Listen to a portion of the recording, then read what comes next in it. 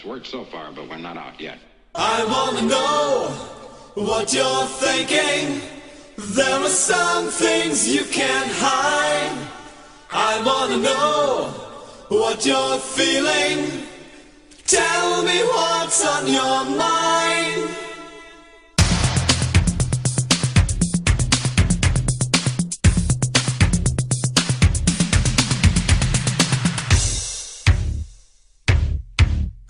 Pure energy.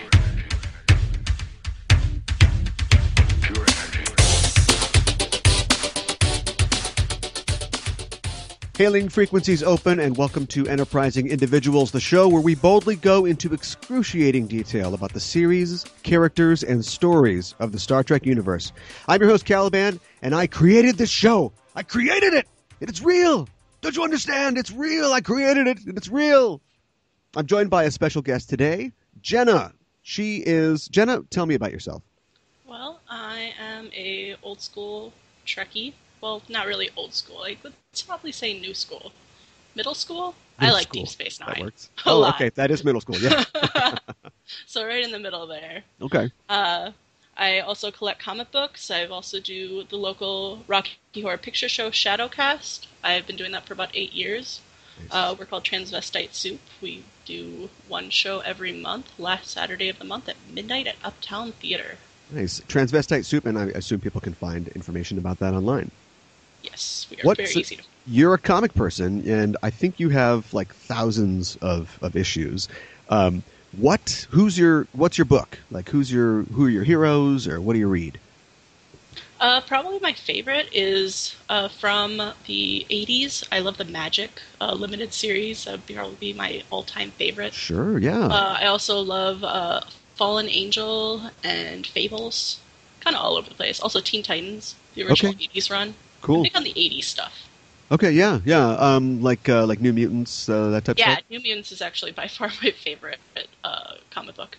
I'm excited, and yet I'm sort of tentative about this movie they're going to do, the New Mutants movie. Yeah, I'm worried. Yeah, I'm looking for a little more kind of early Claremont, Sienkiewicz, and less Cable and Deadpool and that sort of life-filled thing. But it seems like with the success of Deadpool, that's probably the way it's going to go. Yeah, I'll probably never forgive Deadpool for making it that I can never collect the full series of New Mutants. Yes, I literally have 99, right? Except for the original Deadpool. Exactly. I think I have it, but I can't remember if the polybag is opened or not, so it doesn't really matter. I just want all of them. Yeah, right. But wrong show. This is not a comic book show. This is a Star Trek show. So thanks for being on the show, or permission to come aboard granted.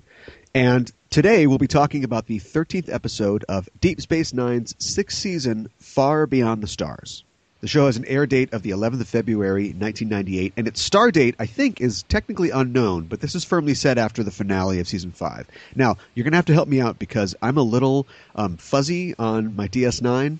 I do like the show, but it was on when I was just deep in college, and I was trying to study, and I felt guilty every time I watched Star Trek. And so I've seen like a lot of the real sort of key episodes of DS9, but I'm not. I'm kind of in middle school myself when it comes to DS9.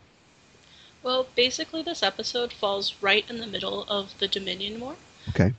Which is the people that are on the other side of the wormhole. Right. They're trying to take over the Alpha Quadrant. Right. The Cardassian Empire has joined forces with them, and so have the Breen at this point, I believe. It's bad news. And basically, the Federation is losing the war. Okay. Hardcore. At the beginning of this episode, Sisko finds out that he just lost a good friend of his, like the full ship destroyed. Right. Completely. And he's starting to lose faith in what he's doing, not just as the emissary, but as a Star Trek or as a Federation captain.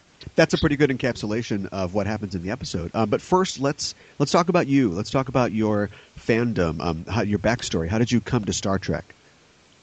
Oh, that's pretty easy. I grew up with a dad that was a pretty big Trekkie. Sure. I remember watching a lot of reruns of Next Generation and then Enterprise when that was airing. Uh-huh. I never really fully sat down and watched the whole thing ever. I just got bits and pieces. So I knew who everyone was. I knew who Data was and all that jazz. Sure. But I moved to LA right for college, and I hated it, so I decided I would watch Star Trek instead, and I watched the entire franchise in 6 months. Oh, wow. Okay. I watched all of Voyager in 3 weeks. That's Wow. the only one I know for a full date. Wow. That's pretty good. Was that like 8-hour shifts like during the day, or just kind of cramming in on weekends? And 4-day or only having classes on 4 days. Okay. No job. Right. That my goal is to. I think I've made it to maybe the beginning of season 7 of Supernatural, and I've been told that it's not really great from there. So I think someday, when I get like a fortnight, I'm just going to try to blast through the whole rest of the thing. Well, that's cool. I have a similar backstory as well. Like my dad and I sort of connected over Star Trek, and I think that a lot of people have probably a similar history or backstory with it. Why did you pick this episode specifically to talk about? I mean, this is the first time you've been on the show. Why is this The Specialist? I always remember, even like after I finished my big binge, this was the one that I wanted to go back and rewatch because I wanted to understand it more. Mm-hmm. It just always stood out because, for one, you always get to see. It's always interesting to see what character actors in Star Trek look like without all their makeup. Right. Yeah. I just thought that was the coolest thing, and it took me about 2 or 3 watches over the years to realize that the newspaper boy at the beginning is the guy that plays Nog. Nog, yeah, right, exactly. Yeah, and it's pretty cool. Yeah. Everything from Sisko has such amazing emotions in it, and they range from ecstatic to just completely heartbreaking. And everyone in the office during those scenes has such chemistry. Yeah. It's funny that, or it's interesting to see Avery Brooks get to actually play. I like Sisko a lot as a character, but he's very stoic and he's very, very focused a lot of the time, and he doesn't let a lot of things slip. And it's great to see him get a role where he plays, this guy, Benny, this author, who's just a normal guy. And so you get to see him react with disappointment and get hope and have the hope crushed, and he's got a girlfriend, and it's a great role for him to sort of stretch out a little bit. Mm-hmm. Well, let's talk about Benny Russell. So, as you were saying before, Sisko is at a point of he's at a point of crisis, and he is wondering about his sort of place in the fleet and if the war is going well, and he doesn't really know what to do. And he expresses that to his dad, who's visiting on station, and then he begins having these sort of hallucinations where he's seeing people who look like they're from the 50s, which is weird, and then he himself is sort of drawn into this fantasia that isn't really explained. They just kind of throw the viewers into it as well, where he is a sci-fi author in the early 50s. I think it's 1953 is about where it is. And he is writing for a magazine called Galaxy Adventures, or Galaxy Magazine. Nope, Galaxy is the competitor. They're writing for Amazing Tales. And in his office, everyone in the office is played by the regulars on the show, from Kira all the way down, only they are also completely different alter egos. So he's surrounded by his friends and coworkers who are playing other sci-fi people. And I think that I had read somewhere that a lot of the people, the characters in the show, are supposed to reflect or sort of echo real world authors and personages. Like Casey Hunter, the character that Kira is playing. Yes. She is actually a complete analog of DC Fontana, one of the female writers from the original series of Star Trek. Sure. Yeah, who's associated with the show and the franchise for a long time. I heard, too, that she was also an analog of Catherine Moore, who wrote as C.L. Moore. I haven't heard that. Yeah. And I think that Al Macklin is supposed to be Isaac Asimov or something like that. Yeah, because he loves robots. Mm-hmm. And I'm not sure that Benny Russell himself maps onto anybody else, but I've heard that he is sort of a Chip Delaney figure. I haven't heard that, but that'd be cool. Just because he's, black, and he's sort of, writing at this early time in sci-fi, and experiencing, I'm sure, the resistance that that Delaney also probably faced as well. Yeah. If you had to pick, like, if you had to award a Medal of Honor to a scene, a moment, or a character that stands out for you, what would your Starfleet Medal of Honor moment be for this show, this episode? For sure, honorable mention goes to when Cisco melts down completely. Yeah, okay. Like, it's real. Clearly, it's obviously. real. Right. Yeah. But I don't know why, but the thing that always cracks me up every time I watch it is when Dax is reading the Deep Space Nine stories, and she goes, "Oh, she's got a worm in her belly." Get a worm in her that's belly. disgusting. That's interesting, but that's disgusting. Right. I crack up every single time. Yeah, I like Armin Shimmerman's his performance and his character. Oh yeah, As- acting with Odo is amazing. Yeah, and to get to, because they do it on the show as well, but to get to see them do it as different characters, and also to see him out of his makeup. Like, I'm not very familiar with him and his body of work outside of DS9, but it's clear that he isn't just the guy, the arch bartender. He can do a lot of things, and I like him as this character who is he's a do-gooder, but he's really in your face about it. He's kind of like a mean good guy. And of course, he's communist, obviously, because it's the 50s, and so they make fun of him for that. But it was cool to see him, like, without his makeup, doing something different like that. Yeah, I always see him as Principal Snyder from Buffy the Vampire Slayer. Oh yeah, Buffy, exactly, yeah, yeah. I think that I guess I would have to give Avery Brooks sort of the honorable mention too for what you mentioned. And it's funny because the episode had originally been conceived of as a Jake Sisko story.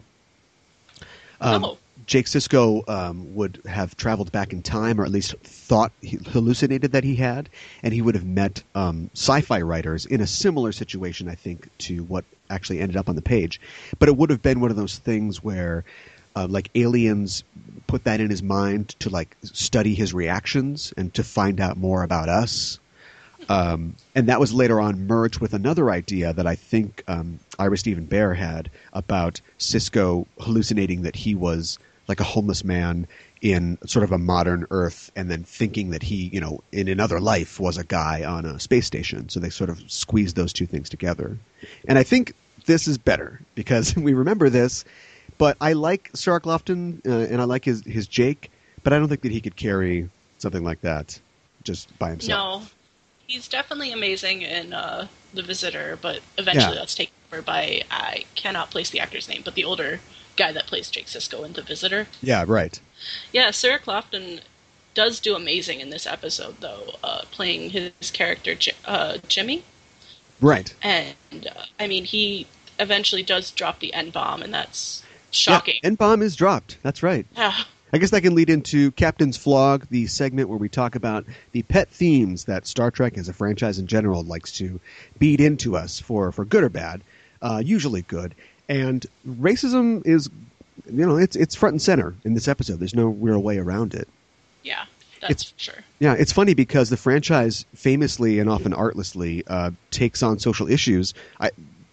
Example completely out of nowhere comes to mind, the Frank Gorshin episode of the original series, where he's black on one side, he's white on the other, and that's about discrimination, that sort of thing.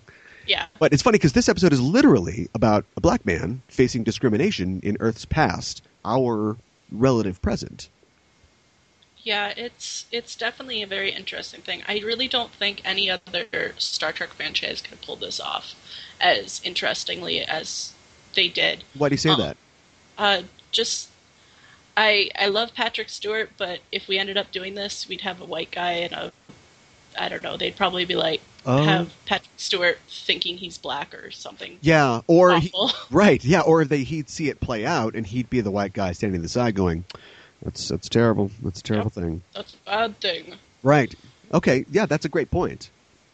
Yeah. I mean, we've got a black captain, and the 24th century is totally cool with that. But it's a story that's a meta narrative about literally the business of writing sci-fi stories. It's the business that the people who make the show are in, and it tells you that it's not always been easy, and it's still tough sometimes. That's probably one of the reasons I enjoy this episode so much. It was originally released for Black History Month. Yeah, that's right. Yeah.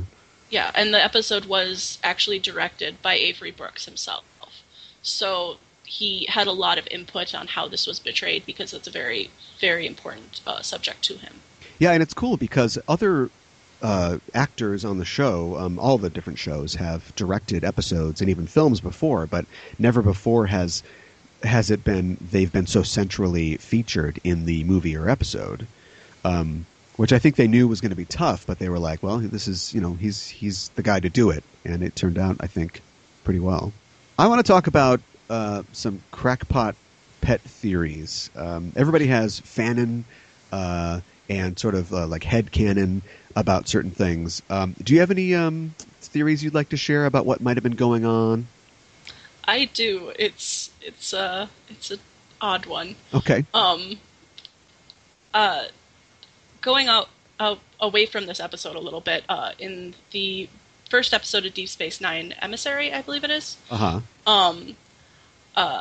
Sisko has to explain to the wormhole aliens exactly what linear time is. Right. And it's about 20 minutes of this explanation. Right. Yeah. And it baffles you.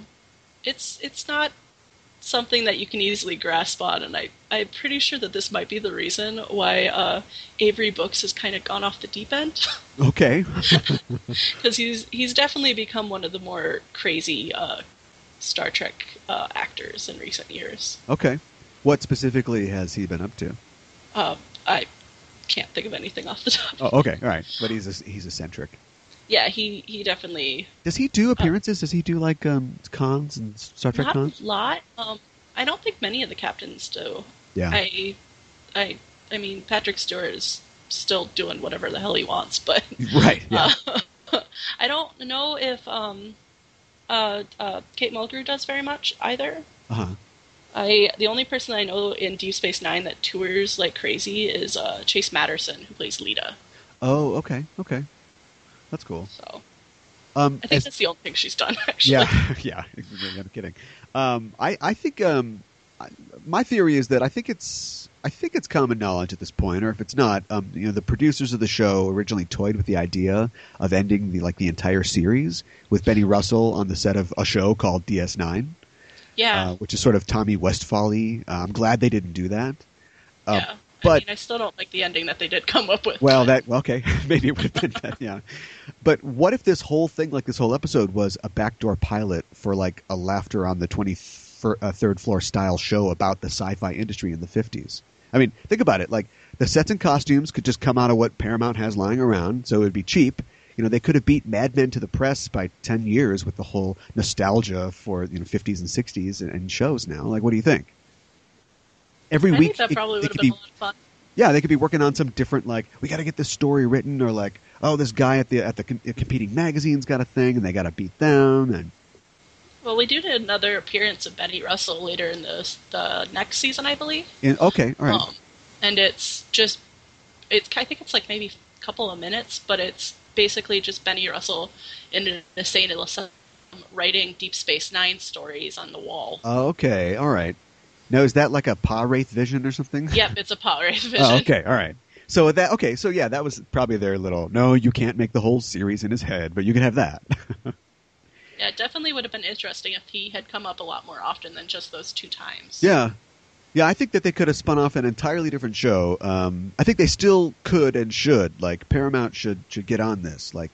It's being a nerd is a lot more sort of mainstream and popular now, and I think people would possibly be interested in the story of a younger Isaac Asimov, trying to deal with his publisher and his editors and have other sci-fi authors in there.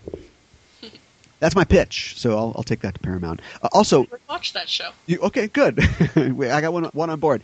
This is totally out of left field, but when Kay and Julius are making the tea, the White Rose tea, is that a wormhole reference? I don't know for sure, but I do love that part. Yeah. If just side note, at that point those 2 actors are married to each other. Right. Yeah. Right. So you can definitely tell that chemistry off each other. But sure. I do really love that. Yeah, I don't know. It's just the whole because the wormhole has a flower imagery, and I don't think I've ever thought of that. And it's it does instantly allow you to travel to somewhere else. So that's I'm just otherwise I have no idea what that was for, except hey, it's instant tea. Okay, great. Well, you get a lot of those. We get um, uh, O'Brien's character playing on the bongos, and you get That's true. Dax's character chewing all the gum, and Right. and Martok's character just sitting there chewing on cigars. It's absolutely perfect. Right. There's a lot of comedy bits in the episode. Oh yeah. Do you have a favorite joke or comedy bit? Probably it's a worm in her belly The worm, yeah. with Dax. I like that Willie, Michael Dorn's character, the baseball player. He hits on Cassie all the time, but he's not really pushy. He does it like, at least once every time he sees her, but he's just kind of like, hey babe, what do you think? Want to go out? And she's like, no. He's like, oh, all right. He's just kind of. Yeah, I love when Benny Russell just kind of puts himself between the two and goes, 3 strikes, you're out, and then turns around and instantly kisses her. Yeah. Yeah, he's just, he'd like to go out with her, but it's not a big deal. He's probably got other fish to fry, I'm sure. So as we sort of get to the end of the episode here, if you have any closing thoughts or sort of parting shots about the episode, this is where they go. I definitely recommend this episode. It's a perfect one to kind of show newbies what Star Trek can really do. I know that I definitely showed it to like a bunch of my friends one night when we were just choosing random episodes of stuff to get people into, and actually right now Sean and I are completely watching through Deep Space Nine again. It's okay, cool. That much. Yeah. I think that the art department probably had a lot of fun making the covers of the books and the art, from the stories. And I have heard, I don't have any specific references, but I know that they tried to put sort of references into the franchise in there. Like one of the covers to the books is, a black and white version of one of the matte paintings from TNG, like one of the planets they went to or something like that. I think they had a lot of fun drawing things like sunset on Andoris, and that space age version of Deep Space Nine is gorgeous. Yeah, it's really great. I love that it's like the USAF DS9 or whatever. Yeah, I like this episode too. I guess the only thing I'd say is I think it's a little overly simplistic. I mean, when it comes to sci-fi, like I kind of want like a metaphor. Like we talked about how this sort of strips the metaphor and it just gives you this straight episode. And I think that's really brave. And it doesn't make it any less powerful. But like when I watch a sci-fi show, I feel like I'm buying a ticket to a show where maybe the guy who plays the Riddler on Batman looks like a black and white cookie. And like that's the metaphor. And, and I'm okay with that. But this is like a really strong statement. And I like the fact that they, were brave enough to do this and to not think and say that just because Avery Brooks and also Ben Sisko is the captain or leader of this thing, then racism's fixed and nobody's going to run into any problems. Oh yeah, this episode does have repercussions throughout the rest of the series. Yeah. You'll notice that Sisko actually never goes into Vic Fontaine's lounge until like the last the Bada Bing Bada Bang episode, and it's purely just because of he thinks it's fake, not having the racism be there because it's a lie. Sure. That's interesting to note. Do you think that the producers of the show, I mean, it's clear that they really wanted to, I mean, Avery Brooks could have won the role based on just his talent and presence alone, but it's clear that they were willing to explore these issues more than just, like I said, the Frank Gorshin thing or Riker has fallen in love with a girl who's, it's clearly a transgender analog, but she's an alien, so she's from another planet. So it's sort of softened and distanced. But that's interesting. We'll have to have you back and talk about Bada Bang later. Yeah. I would love to have you back for that. So let's talk real quick, just some personal stuff. I want to talk my space dad can beat up your space dad. Who's your favorite captain and why? Sisko is actually my favorite captain. Hands down. Awesome. Okay. Hands down, my favorite captain. And it's chiefly because of his awesomeness. I mean, he just is so well-rounded. He's a great father. He is intellectual. He can cook. I mean, he's so much more well-rounded than a lot of the other captains. I mean, I haven't watched Next Gen in a while, but literally the only features I remember of Picard is that he likes Earl Grey tea. And he likes archaeology. Oh, come on. And that's about it. There's more to him than that. He does like those things very much, though. That's a really great point. I think I'm pretty sure he's the only captain who's a parent, or at least demonstrably so, And that's a really great point. That's a facet that we don't see. Here's another thing about Picard: likes tea, likes archaeology, doesn't like kids, and we always have to. There's always a story, 2 every year, and then 1 or 2 of the movies where he's like, I should have kids, or maybe I shouldn't have kids. It's like, dude, you're 75. I know the future's a little different, but yeah, that's interesting. That's a really good point, and you get a point for that in my tally of fake points. Probably the other really cool thing is that he starts out as a commander, not a captain, and he's the only franchise captain that does that. Yeah. So he earns it, and you get to see him earn it. And also, he also starts off as somebody who is. The series ends, and it's not like he's super spiritual, but he starts off as somebody who's not spiritual at all, and then he has to sort of interface with these prophets / aliens, but sort of spirits, and the theme of religion throughout DS9. And I just think it's neat to see him sort of navigate that, but not in a Scrooge sort of, I don't believe in ghosts like kind of way. Like, he just sort of deals with it. Yeah, definitely. One of the other really interesting things is at the just beginning of the series, you see him as a recent widower. Yeah. And you're watching him mourn his wife and, growing, through the stages of grief. Yeah. And right. Eventually finding Cassidy and falling in love again. Yeah. And in that first episode with some really, aliens who don't get it, who keep, twisting the knife. Watch this episode, but any viewers who have not seen Emissary, the first episode, I would definitely recommend that, because that's rough. When I watched that, like I said, way back in the day, we knew that we were in for something. Trek TNG could get kind of serious and dark sometimes, but that first episode's wow, this is going to be a different kind of show. Oh, yeah. So now that we've completed this show, you have received a commission and the rank of ensign in Starfleet Academy. So what department on the ship are you going to work in? I would probably be in engineering with Chief O'Brien. Okay. Because I want to work on Deep Space Nine. Sure. I am an engineer major in real life, so definitely think that's where I'd probably be headed. Okay. Yeah, science tends to get you killed from things. That's definitely true. And command, command, you'll also get killed from being blown up from some sort of thing on the bridge. Right. As long as you can make it out of the engineering when the warp core starts to breach, you're okay. You do the little roll. Just go hide in a Jeffries tube and everything will be fine. Exactly. Well, Ensign Jenna, thanks for joining me to talk about Star Trek and Deep Space Nine. If people want to continue the conversation, and they can, at EISTpod on Twitter and the Enterprising Individuals Facebook page, where can people find you online? You can find me on Twitter at Tessa_Sage, or you can find me on Tumblr at the Vagena Monologues. Vagena, VAJENNA. Thanks for joining me again. You're very welcome. And we are signing off until the next mission. Hailing frequencies closed.